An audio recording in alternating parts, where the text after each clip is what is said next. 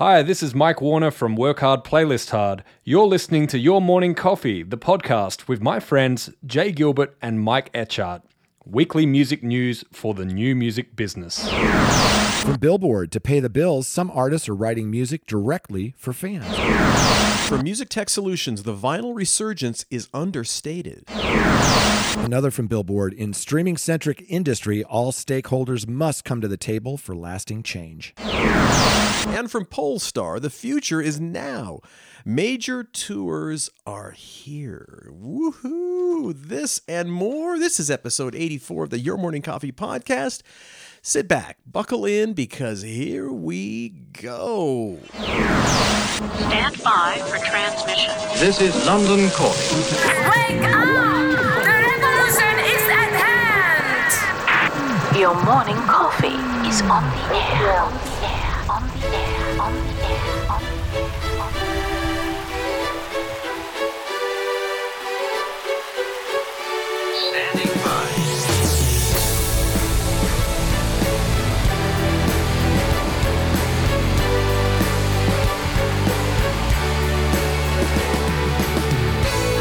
Your morning coffee, the weekly music news for the new music business.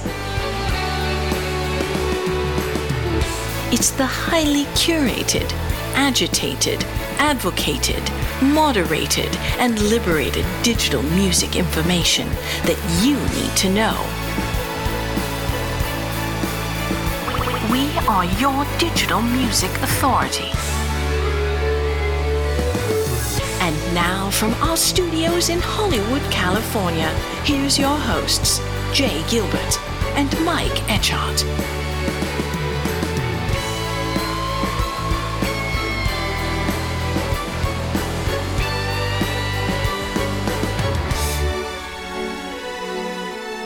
Happy Saturday, Jay. So good to see you, my friend. So good to see you. Nice day outside here in sunny Southern California.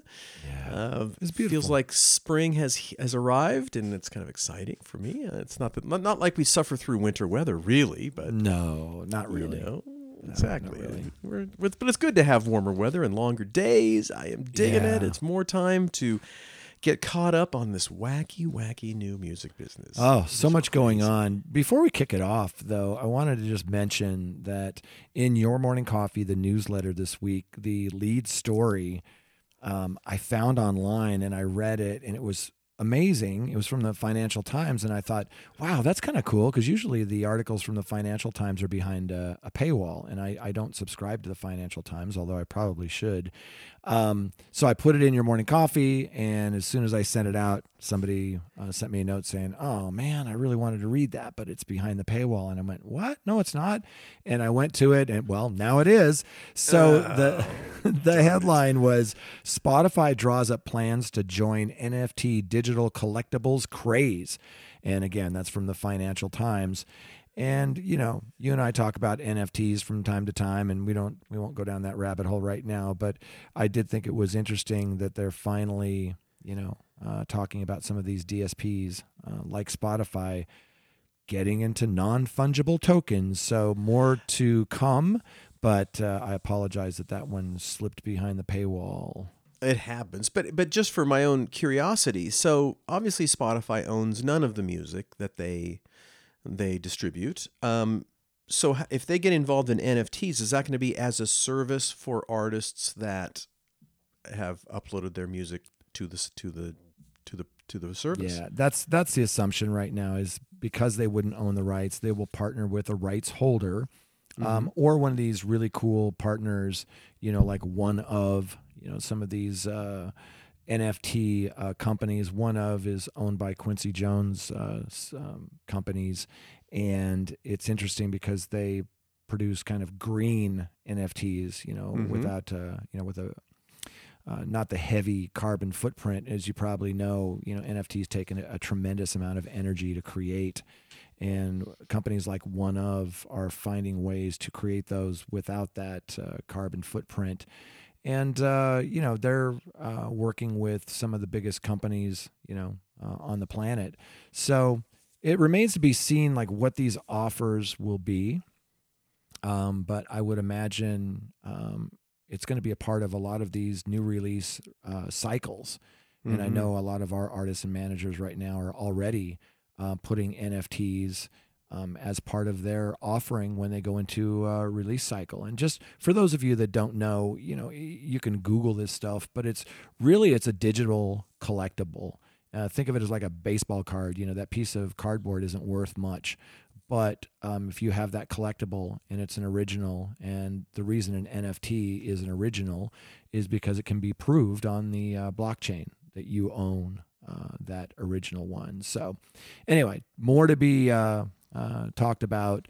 But yeah, Spotify is going to be one of the first, as far as the DSPs, to join that digital collectibles craze. Woohoo! By the way, big thanks to Mike Warner for giving us the intro. Yeah, thank you, Mike. Yeah. Let's give him a quick little plug. Mike is a friend of mine. I really dig this guy. He's one of those guys that's helping the independent artists, and he has a book called Work Hard, Playlist Hard. And the first version was really about, user-curated playlists primarily, whereas the new version of the book, his second edition, it has all of the different platforms and how best to optimize for them. It's not trickery or gaming the system. It's really just common sense and optimization. I was honored to write a few little chapters in that book with Mike, but he wrote 99.9% of it, and it's my kind of go-to guide, and I share it with clients and friends. It's just one of the best resources. There's that, the Donald Passman book, there's a few of these things that everybody should have. A handful of must reads, and I've turned that so many different artists and friends of mine that are involved in releasing music. I have said you've got to read this one. Super important. Great read. So thank you for the intro there, Mike. Of course, we certainly appreciate it, Mike. Yeah. Thank you. And by the way, the guy that I get to talk with every week is none other than Jay Gilbert. He is the co-founder of music marketing and strategy company Label Logic, creator of the Your Morning Coffee newsletter, and a former executive with Universal, Sony, and Warner Music Groups. And if you get a few drinks in him, that guy can sing some show tunes. Let me tell you. And this comedian alongside of me is Mike Etchart, longtime host of Sound and Vision Radio, formerly of SST Records, Warner Music, Capital EMI, and Universal Music. Yep, couldn't hold a job, for crying out loud, in lots of different places. And Jay, without our sponsors, we would be like helpless. And so it's so nice to have sponsors when we have put this show on. And I want to give a big shout out to them, including the Music Business Association. The 4-day Music Biz 2022 conference agenda has just been announced, taking place May 9th through 12th at the JW Marriott in lovely Nashville, along with returning favorites like the Metadata Summit, hashtag NextGen Now, DSP workshops, and Brand Summit. To name just a few, you'll find timely new additions for 2022, including conversations on NFTs, as we've been talking about, gaming and immersive music experiences, catalog acquisitions, and much, much more. Jump over to musicbiz.org for more information, and Jay Gilbert will be there. I will be there. It's going to be a fantastic conference. We've had the last two, I believe, remotely via Zoom, and it's going to be great to see everybody again. So don't miss it, May 9th through 12th in Nashville. And hopefully you'll beat the humidity in Nashville, because it should be lovely that time. It just ruins my hair. Your Morning Coffee podcast is also brought to you by our friends at Bandzoogle, built by musicians for musicians. Bandzoogle is an all-in-one platform, makes it easy to build a beautiful website and EPK for your music. All the features you need for a professional website are already built in: hosting and a custom domain name, dozens of fully customizable design templates, tools to sell your music and merch, commission-free, that's the key, commission-free crowdfunding and fan subscription features, mailing list tools to grow your fan list and send newsletters, social media integrations, and live support from their musician-friendly team 7 days a week.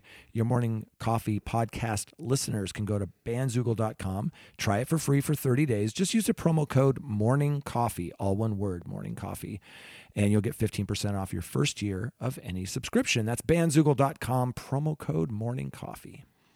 And we are also sponsored by Hypebot. Since 2004, Hypebot has chronicled the new music industry and the trends and technologies that are changing how music is discovered, consumed, marketed, and monetized. It is edited daily by founder Bruce Houghton with help from Alana Bonilla. Hypebot and Sister Blog Music Think Tank are published by live music discovery and marketing platform Bands in Town. Bands in Town. Over 65 million live music fans trust Bands in Town to get personalized concert alerts, recommendations, and messages from their favorite artists. It's the #1 artist services platform, connecting over 550,000 artists with their super fans. Managers, labels, agencies, and artists access their own dashboard to manage and promote their tour dates across all platforms. Indeed. So big thanks to our friends at the Music Business Association, Bandzoogle, Hypebot, and Bands in Town. Couldn't do it without you. We all. appreciate So, it. 1,000 thank yous. And Jay, what do you say we jump into Let's our do it. stories? Yes, indeed. I'm going to get my little desktop organized There you here. go. This So- first one is from Billboard, Yes, written indeed. by Chris Egerton, and the headline is "Songs for Sale." To pay the bills, some artists are writing music directly for fans. And as the article points out, in many ways, this is kind of back to the future, right? Yeah.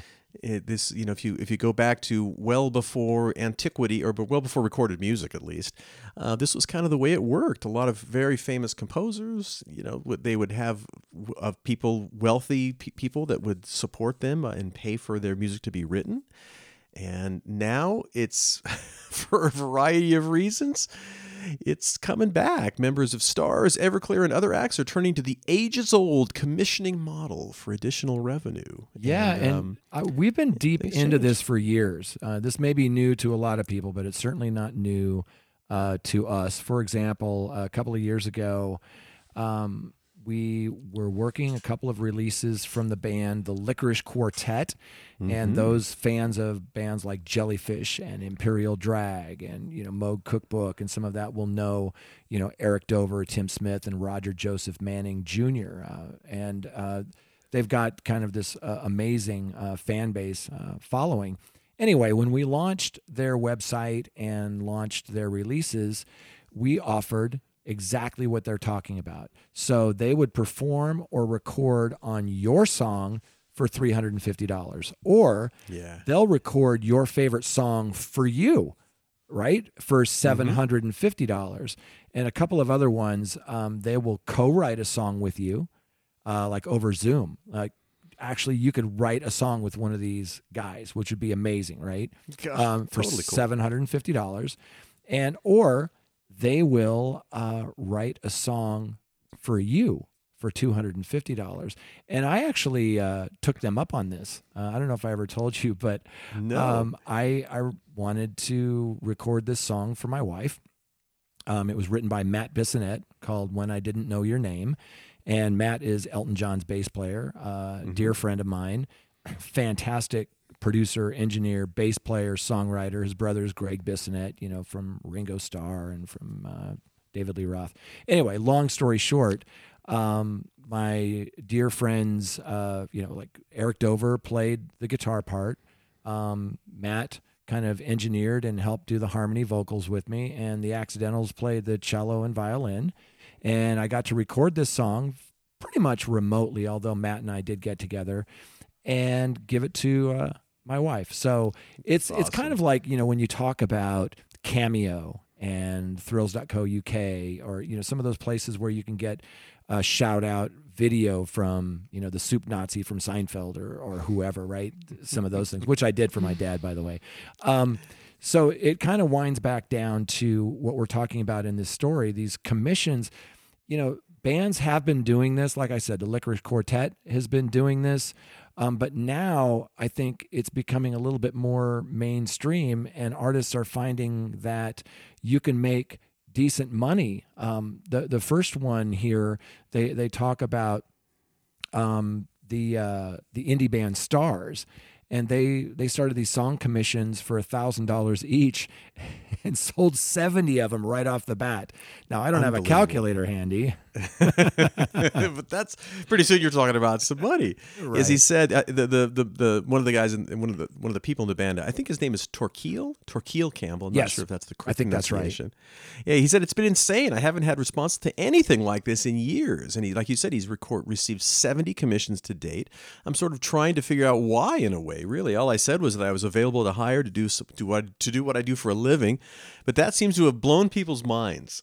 but you know, especially if you grew up in an era like we did, where artists were unobtainable, they were unreachable. They lived on some other planet, and they didn't go to the same grocery store as you did. They were somewhere else. Can you So that imagine notion growing is up if you unbelievable. could have reached out to, Queen or, Elton John or, whoever your favorite band was growing up, and actually, number one, got in touch with them, and number two, were able to collaborate with them? Unimaginable. This guy Torquil, he said, COVID-19 is only the most recent and acute setback for independent acts, some of whom have argued that streaming revenue alone doesn't provide enough money to pay the bills. That reality, coupled with the loss of earnings from touring, has led him and several other artists to turn to the centuries-old model of individual song commissions, and some are seeing substantial returns. Yeah. You gotta love that. A couple of artists you may recall, just a little bit before Kiss and Bad Company, all those bands came out. There was Handel and Bach, and both of them relied on the generosity of the aristocratic patrons to produce some of the greatest works, of course, of the Baroque period. So, Yeah, like you were referencing earlier, this is not a new thing. It's a very, very old thing. But I think streaming and the pandemic were the perfect storm. Streaming because of the low revenue compared to physical goods for some of these artists. They need to get revenue some way, right? As you pointed out earlier, it's the music business, and you should be treating it as such. But this is such a great way. I file this under experiences, and I've been watching artists take these experiences and get really creative with them, where they'll, play D&D with you. They will knit you a scarf. They will, handwritten lyrics. And there's all sorts of great things that not just my clients, but I'm seeing other artists do that I find really, really great, really creative. And listen, the fans love this. And as you can tell by this article, they can make some serious money. Yes, well, it's really kind of the breaking down of the walls, of the barriers, because technology allows it now. You can have that direct communication and connection to artists and artists to fans, and it really is. It's just kind of the way it's going. A good friend of mine who's a booking agent for tours. There's a lot of these rock and roll cruises, and his acts love to go on those and to work and play on them. And it's a chance if you're a member, if you're on those cruises, they're just walking around, and you can go buy them a drink, you can kind of hang out and chat with them. And for them, they bring their families and they kind of kick back. They're out on this cruise for 4 or 5 days, and it's very relaxing for them. And it's they make good money. And there's typically different types of performances. Like, the Kiss cruise, they'll do kind of an acoustic set. They'll do the full, makeup and costume set. Rick Springfield did one where he would, go to the piano in the bar and people would just surround him, and he'd take requests or, that sort of thing. And so it's absolutely amazing, that you have that sort of access now with some of these, but you don't have to be, of that level. You just have to have some fans. It doesn't have to be a large fan base. They talk again about that same band, Stars, and the another member, Amy Milan. She put out a call for song commissions on Twitter 4 days after Campbell did, and the singer is charging $1,000 for an individual song and $2,000 for a duo with Campbell. So she's collaborating on select kind of commissions. And, that's generating, for some of these artists, it's generating more money than they would make if they were touring, because you're not renting the van, paying for the high gas prices and all of that. Earlier in the pandemic, that group we were talking about, Stars, launched a Patreon page that's brought in 6 figures. That's amazing. And Membership $5 a month. $5 which a is- month, right? Yeah. And that would allow fans to look inside the creation of their new album. And we've talked about on this podcast before platforms like Twitch, which you can generate a lot of revenue from. I'm a big fan of Jay Gregory on Twitch, and over the pandemic, I watched him record his new album and interacted with him while he's recording that album. Right? It was surreal. To see these tracks being laid down, and then, oh, hey, Jay's in the chat. Hey, how's it going? You know, that sort of thing. It really felt like I was visiting the studio to see like you record with some friends, and I could just, walk in the control booth and everybody waves and you carry on with your business. So these commissioned songs, things like what I just talked about with Jay Gregory, with, things like Cameo, these experiences, it's a whole new world. It is. And they mentioned a band, the Steel Wheels, that started offering covers for $300, original songs for $450. They have since bumped that up for an original track to $1,500. But as they said, the biggest benefit for us was that it kept us engaged and it kept us creative. And as a band, it kept us alive. Yeah. He said adding that the group actually grew musically because of the project. And so, you got to love that. I think it's again, it's kind of the opportunities that have shown themselves given the technology and the things that are going on in the economy as a whole. Yeah. Makes all of these things doable and possible. Right. And potentially very profitable. Yeah. And there's some new platforms that are emerging to help artists do this. We had one Downright that they talk about in this article. We had them on the Music Biz Weekly podcast, but there are other what they call song shops, like Downright, Songfinch, Songglorious. They say in this article that Downright is the most ambitious. It allows musicians to set their own prices, though it sets a floor to keep acts from undercutting each other. And, it includes publishing and distribution functions, to help the songs have a second life beyond the commission itself. So this is kind of this new ecosystem where you can commission a song, but then it could be the band's new single. Sure, absolutely. And, like we've also mentioned in the past, back when Big Champagne first came out, that there was a lot of information that was coming out, especially with as an artist, sometimes you fall in love with certain songs, but you really have no idea of what tracks are the most important to your fan base. That's right. right. Sometimes you're super completely off base. Most times, I exactly find that right. you fall in love with a song, and then you go to the team, and they're like, "No, it's got to be this other song." And to your point with Big Champagne, they could look at the data, and it surprised people. They're like, "You shouldn't be putting that song out. Everybody's resonating with this other one."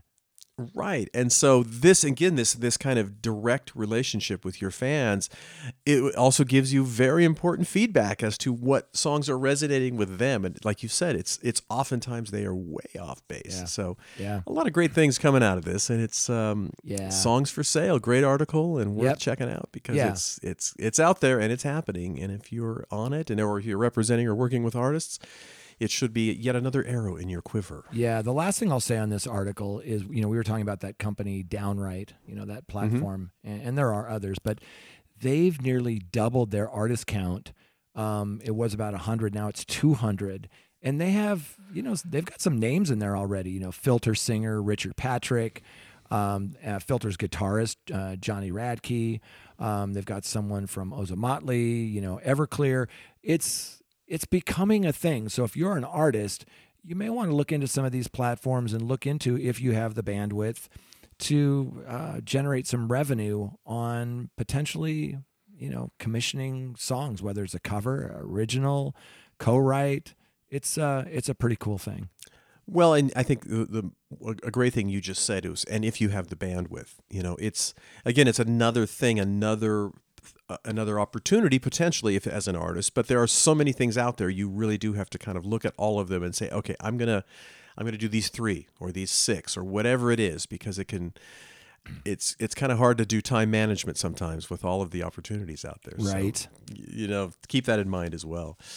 A really interesting article. This from for Music Tech Solutions, our second article we're talking about. The vinyl resurgence is understated. Yeah, written by our friend Chris Castle, by the way. Indeed, Chris Castle. He's an attorney. He's a writer. He's just a great guy. I read so much of what he writes, and I've had the pleasure to get to know him over the last few years. And he's helped me to understand kind of the economics of streaming. He's one of the guys that is shouting from the rooftops about, the Copyright Royalty Board, and we'll get into that in a second here.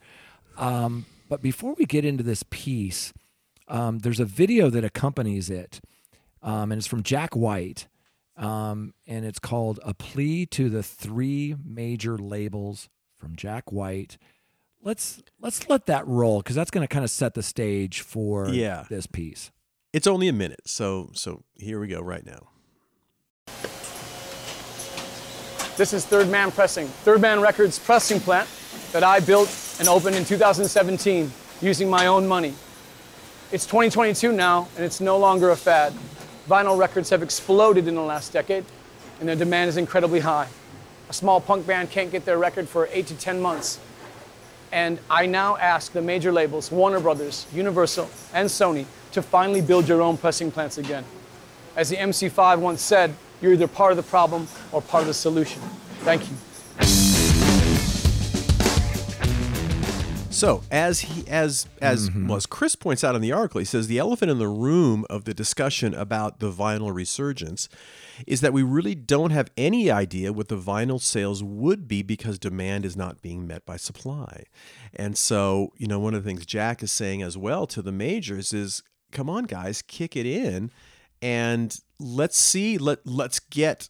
And his point, of course, about, there's a lot of small punk bands that they just can't take advantage of the timing of a new release to have a vinyl version because it's a 10-month, whatever the delay is in terms of getting in the supply chain to get it manufactured. It's a real challenge. Right. And last week we talked about the state of the business in the United States and how vinyl is growing. And as you so eloquently pointed out, that's not a real number because it's this number based on the supply chain problems and the lack of capacity and materials for creating vinyl. And so and that's what this points out, puts a fine point on what you said, which is if we didn't have those issues, imagine what those numbers could have been the last few years. Double? I don't know, but it would have been a lot more. Yeah, exactly. As Chris points out in the article, he says, when a major label abandons a configuration, it's not really abandon. It gets outsourced to an independent, and as long as there are manufacturing capacity in the system, that independent still takes orders and fulfills those orders by using that manufacturing capacity.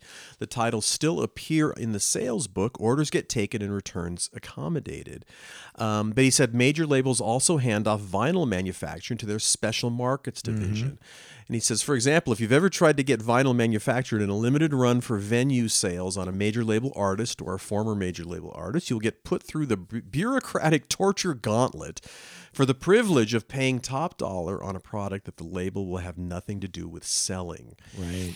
And we've been around special markets for a long, long time. And this was the group, back in the old music business, if you were Bed Bath & Beyond and you wanted to create some sort of a vinyl, or I'm sorry, not a vinyl package, like a CD with a collection of songs for your customers, that went through special markets. And that's always been sort of an unheralded and I wouldn't say secret, but a part of the business that most people don't think about or really even know about. Right. And if you go to, if you've ever made a drive across the country and you've stopped at a truck stop and you see these like in the CD era, like $5 CDs, those were done by these special markets groups of the major labels. And it's big money. It is. And it always has been.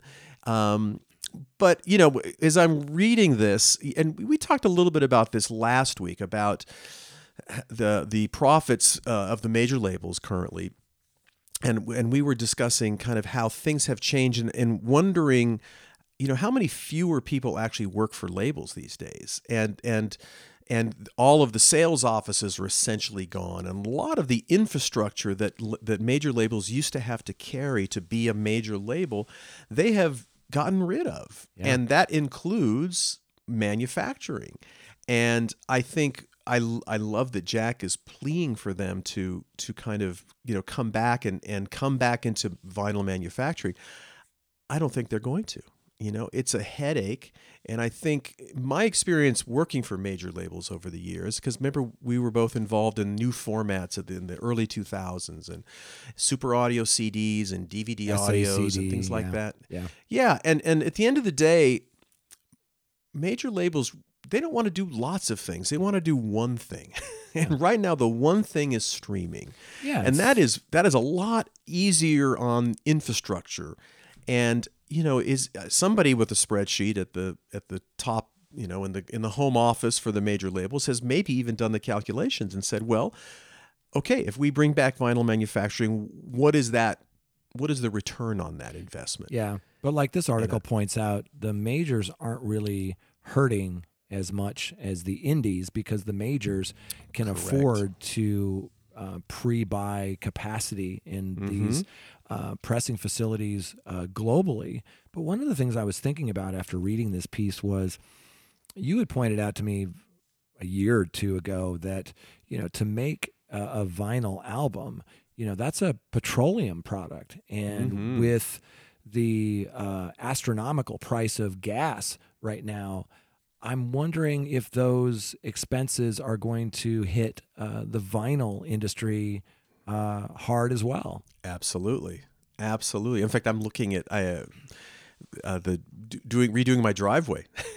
I need to redo my asphalt driveway, and I'm afraid to get another quote because I know it's just gone through the roof because of petroleum prices, and certainly that's going to affect vinyl manufacturing without a doubt. So, it's the prices are already high for vinyl. They're going to get higher, I'm sure. Yeah, we definitely need more capacity, and there are some new companies popping up. They talk about in this article this company called Gold Rush Vinyl in Austin. You and I have talked about Crates, Qrates, Crates out of Tokyo, that's doing some cool things with vinyl production, kind of DIY vinyl production. But Chris says in this piece, that they also need to clean up the sales and distribution channel so that it's easy for record stores to actually get stock, which is frankly a joke. And he's not wrong. Was it that direct shot, all the issues they've had with fulfillment, the majors kind of went in together on one kind of logistics fulfillment solution that just has been a nightmare for indie retailers not being able to get stock to the stores. And then you couple that with the problems with manufacturing and capacity. There's a lot of dollars being left on the table. And I think that's what Jack White is saying to these majors is like, I've got my vinyl plant, and he was way ahead of the curve, on getting his own vinyl plant. But I don't think he's wrong. I think the majors, vinyl's not going away anytime soon. In fact, the sales, as we've pointed out, is growing. It's a premium product. It's necessary. Maybe it's time for the majors to invest back. They had these facilities before. They got rid of them. Maybe now it's time to go back and rebuild some of these facilities to meet that demand. I'd love to think they would. I just don't think they will. I hope I'm proven wrong on that. But boy, we don't like to deal, the major labels, I think historically really don't like to deal in what is still niche products.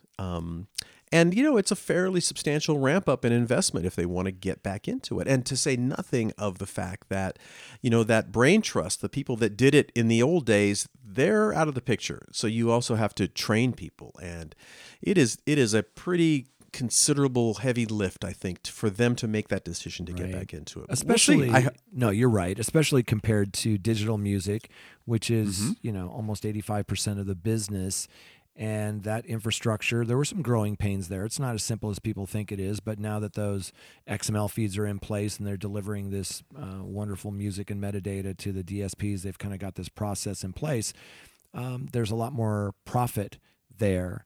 And I think you're absolutely right, which leads me to think that some enterprising funded person will do, kind of what we were talking about with some of the like Gold Rush and Crates, is maybe there's someone who is just going to take matters into their own hands and build a massive vinyl and maybe even cassette, who knows, but certainly vinyl pressing plant.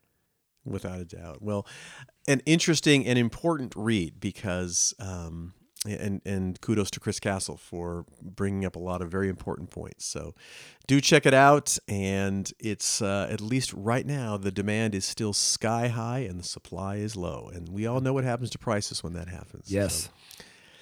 Yes, sir. So true, so true. All right, the next article, Jay, is from Billboard, of course, another article from Billboard. And the title is, "In a streaming-centric industry, all stakeholders must come to the table for lasting change." Yeah. This is a guest column written by DEMA chief. If you don't know what DEMA is, it's a Digital Media Association. DEMA basically represents the digital service providers, like Spotify, Apple Music, Pandora, Deezer.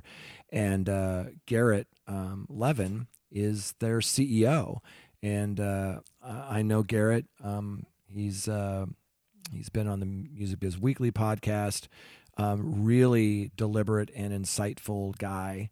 And, this is kind of his guest column for Billboard, about this streaming industry, and that, look, there's people that are complaining about the payouts and about, how it's structured, but he's basically the voice of reason that's saying, let's all get to the table and talk through these things. As he points out, as streaming has become the preferred way for fans to listen to music, the music industry has experienced year after year of healthy financial growth. That is true. Over 500 million streaming subscribers worldwide now form the heart of this resurgent industry.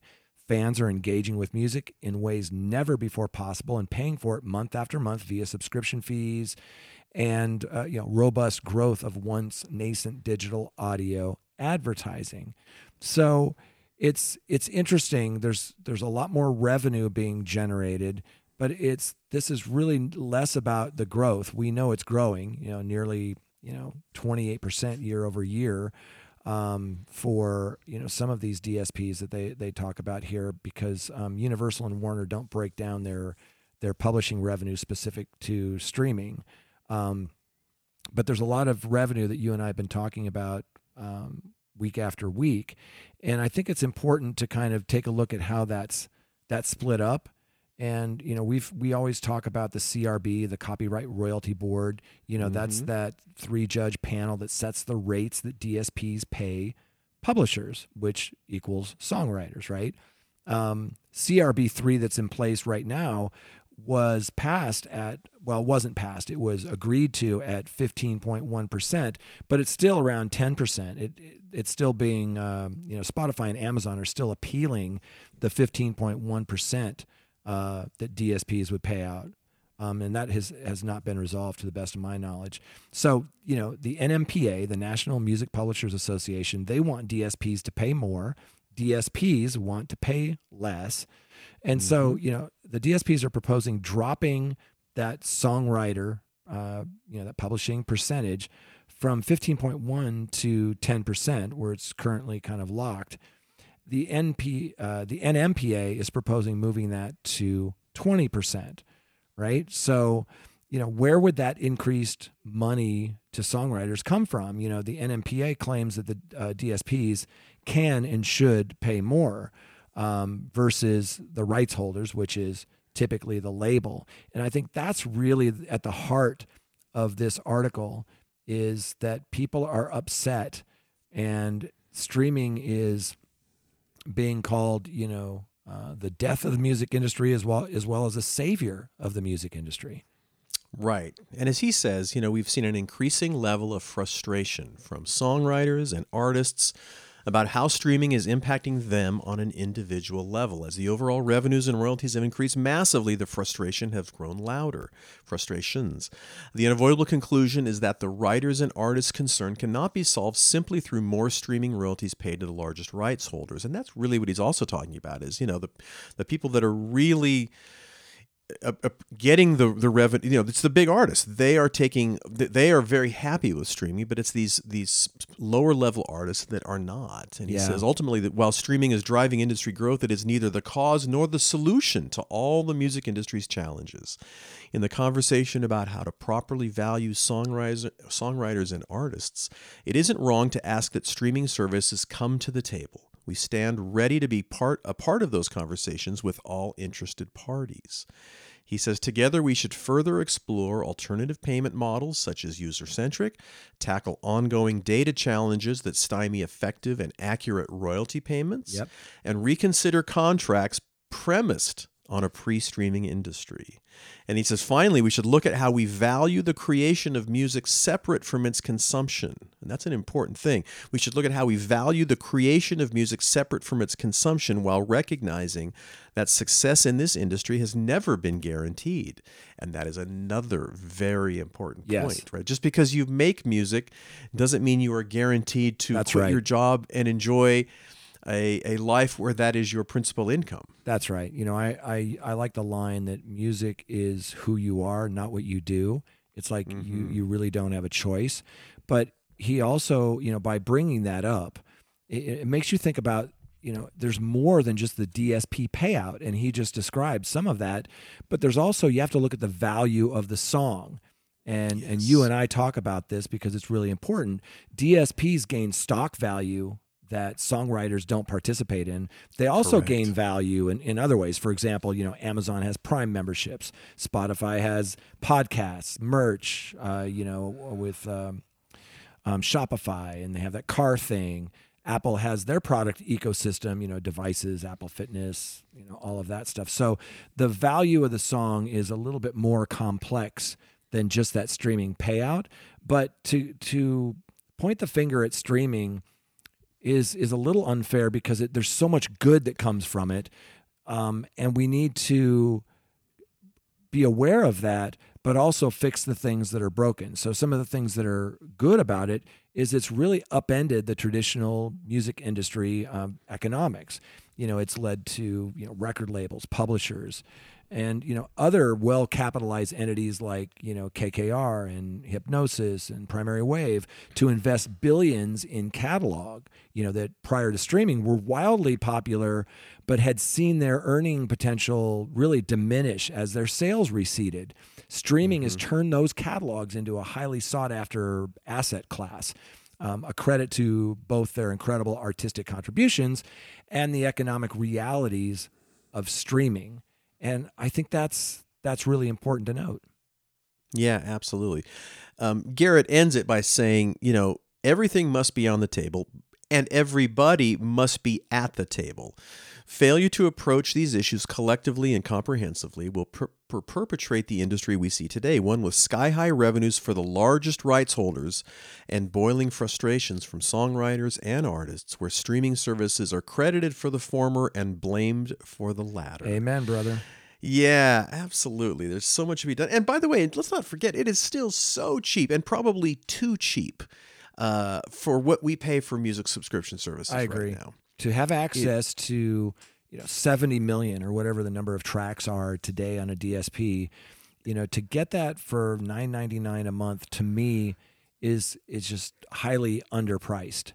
And that's part of the problem as well. If you want to learn a little bit more about Garrett and Dima, I did an interview with him. It's episode number 447 of the Music Biz Weekly podcast. I did that last year, and it's a really great chat. Garrett is, again, his heart's in the right place, and I think that this isn't an easy problem where you just say, okay, well, we're just going to pay this group more. There's a lot more value, and there's a lot more stakeholders, and to his point, we need to just get to the table and have these conversations.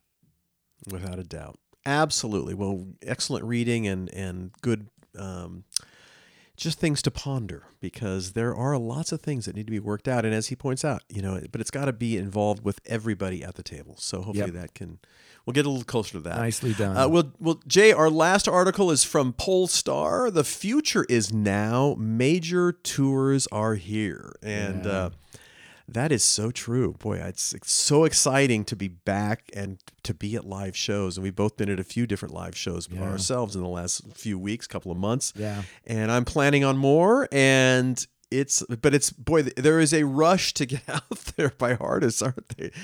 They are ready to get and start playing and start making money for crying out loud. This piece was written by Bob Allen over at Polestar. And if you're not aware of Polestar, it's really the touring industry kind of Bible. This publication is absolutely amazing if you want to know what's going on in the world of live shows. But they also have on their website these guides that you can purchase. One might be the artist management guide, and one might be with record labels, and one might be publishing. And they're just one of those resources that we use every single day, and they're so valuable. Yes. And I read Polestar because they have their finger on the pulse of the live concert industry. Anyway, this absolutely. Really, and even if you are just a fan of music and want to go see who's coming to a concert, you can look up your city, you can look up a venue and see easily what's coming to town. And see how they did, right? You can kind of take a look and, where are these tours sold out? What's the capacity and what are they doing as far as butts in the seats? But what's really interesting, and we'll dig into it in this article, is the amount of revenue that some of these artists are making. Whoa. He points out that the state of concert touring in any given year in North America traditionally begins to take form and gain strength as more and more artists hit the road, with the onset of spring. This year, the tradition has returned in full force, with a bustling slate of touring artists already headlining concerts during the first 2 months of 2022. So let's dig into some of those, because these numbers, I don't know about you, Mike, but some of these numbers, especially the Bad Bunny one, which we'll get into in a second, it's just stunning. Stunned. Yeah, it blew my mind. Well, let's talk about Bad Bunny, because it says of all the artists that are in this article, Bad Bunny's on track to rank as one of the most impactful touring artists this year, based on box office results during the first 2 months of 2022. He says, as of press time, ticket counts and gross tallies have been reported for 13 shows at 10 venues on his El Ultimo Tour de Mundo jaunt that launched on February 9th. In just 1 month, check this out, his tour has been seen by almost 200,000 fans, while combined grosses from all shows land just over $39 million in a month. Whoa. In a month. Yeah, in just 1 month. His highest grossing venue on the trek so far, which is the Forum, just in not our far backyard, from us. In our backyard, that recorded a gross of $9.3 million from 32,000, a little over 32,000 tickets sold in 2 consecutive nights back in starting in February 25th. Currently, it is the top grossing concert engagement by any artist of any genre since the beginning of January, according to reported box office records. Dude, that is a ton of money. Wow, 39 million gross. Yeah, 9.3 million in 2 nights at the Forum. 39 million in a month, and that's the 200,000 fans. That is impressive. He talks about Billie Eilish. She's now a headlining artist, with her, Where Do We Go world tour was planned for 2020. Then it was, interrupted by COVID-19 after 3 concerts. So now it's the Happier Than Ever tour, which began February 3rd in New Orleans and is booked in arenas worldwide, and although she played some arenas, from the last tour, prior to that, she had appeared primarily in smaller venues for live shows. So the 2020 tour, was right after she had won, 4 Grammys and was really starting to establish herself. But this is going to be another one of those big revenue generators with 6 recent dates reported from the Happier Than Ever tour. Her best box office numbers were recorded at Washington's Capital One Arena on February 9th with a crowd of just over 13,000 people and a $1.67 million gross. Sold ticket averages from her reported 22 event shows, 12,408 sold seats per concert, while her gross average 1.48 million. A sharp contrast to the 2019 where it was under $500,000 average. That's some real money. And I'd be happier than ever as well if I was making that kind of money on her Happier Than Ever tour. We've also got Dua Lipa out. She's out with her Future Nostalgia Trek. Began with a sold-out debut performance at Miami's FTX Arena.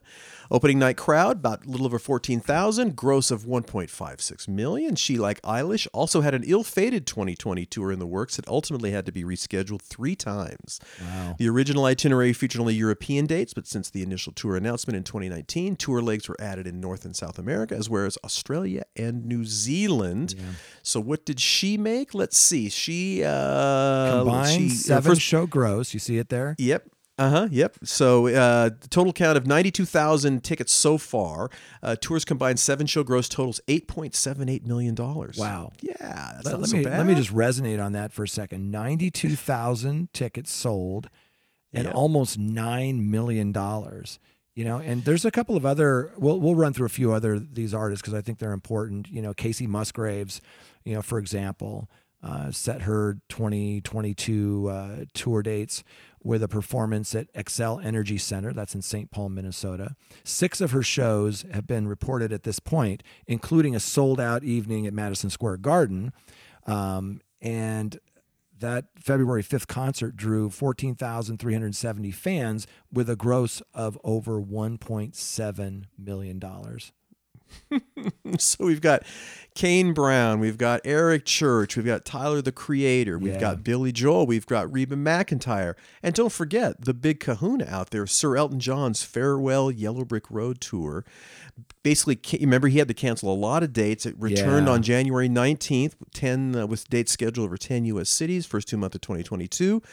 And that tour is going to go for another 2 years. I think it's going to keep going for a long time. My buddy Matt is his bass player, so I'm kind of watching as these dates come back, and I can't wait to see the show. You know, because a lot of artists, Kiss, Elton John, whoever, a lot of them will say, "Oh, this is the final tour," but then they do tours after that. For Kiss and for Elton John, I can tell you this is their last tours. So it is going to be fun to go back and see that. But as you pointed out with Tyler the Creator and Eric Church and Kane Brown and some of these others, people are so hungry for live music, and some of these artists, maybe not these top artists, but certainly the indie artists have, been eating sawdust for a year and a half. So let's get out and support them. And when you go to those shows, especially with these indie artists, make sure you buy a shirt or something at the merch table and help them out a little bit. But again, Polestar is the place to go if you want to find out what's going on with the live concert industry. And I'm just thrilled to see these bands all back out. People are going in droves, and as they point out here, there is some revenue to be made. And Bad Bunny, congratulations, brother, because you are killing it. You are killing it. By the way, and also, a lot of residencies happening as well. So, I was just in Vegas not 2 weeks ago, I guess, and you're really seeing, and for an artist, you can see how that makes sense. You just kind of roll in and you're there for whatever it is, amount of time, and it's a lot less wear and tear. You don't have to pack up and reset up. You get the sound dialed and the lights dialed, and you're golden. You're golden, and you just keep doing it over and over again. So on that note, we do need to wrap it up, Jay. I wrap up episode 84 of the Your Morning Coffee podcast. Can you believe it? 84. Man, oh man. We're getting close, man. We are getting close to 100. I think you and I were chatting earlier about if things go according to plan, I think we'll hit episode 100 right around the end of June, maybe the first week of July. And we will have a couple of special announcements before then. We have another bonus episode coming up that we're recording in April that we'll tell people about. And there'll be some really cool surprises coming, but stay tuned. Absolutely. And I can't believe we're at episode 84 already. It's crazy. and thanks everyone for listening in and supporting us. We really appreciate it because as much as we like doing this, we couldn't do it unless people were listening in. Yeah. So big thanks. And of course, you. thanks to our sponsors as well. We certainly appreciate their participation, including the Music Business Association, Bandzoogle, Hypebot, and Bands in Town. They make it worth our while every time. So big thanks. And thank you, Jay. Have a wonderful weekend, brother. You too. Good seeing you. All right. And thanks everyone for listening. You have been listening to episode 84 of the Your Morning Coffee podcast. We will see you next week.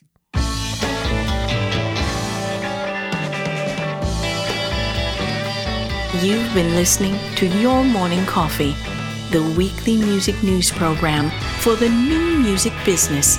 Join Jay Gilbert and Mike Etchart next time for the digital music news you need to know.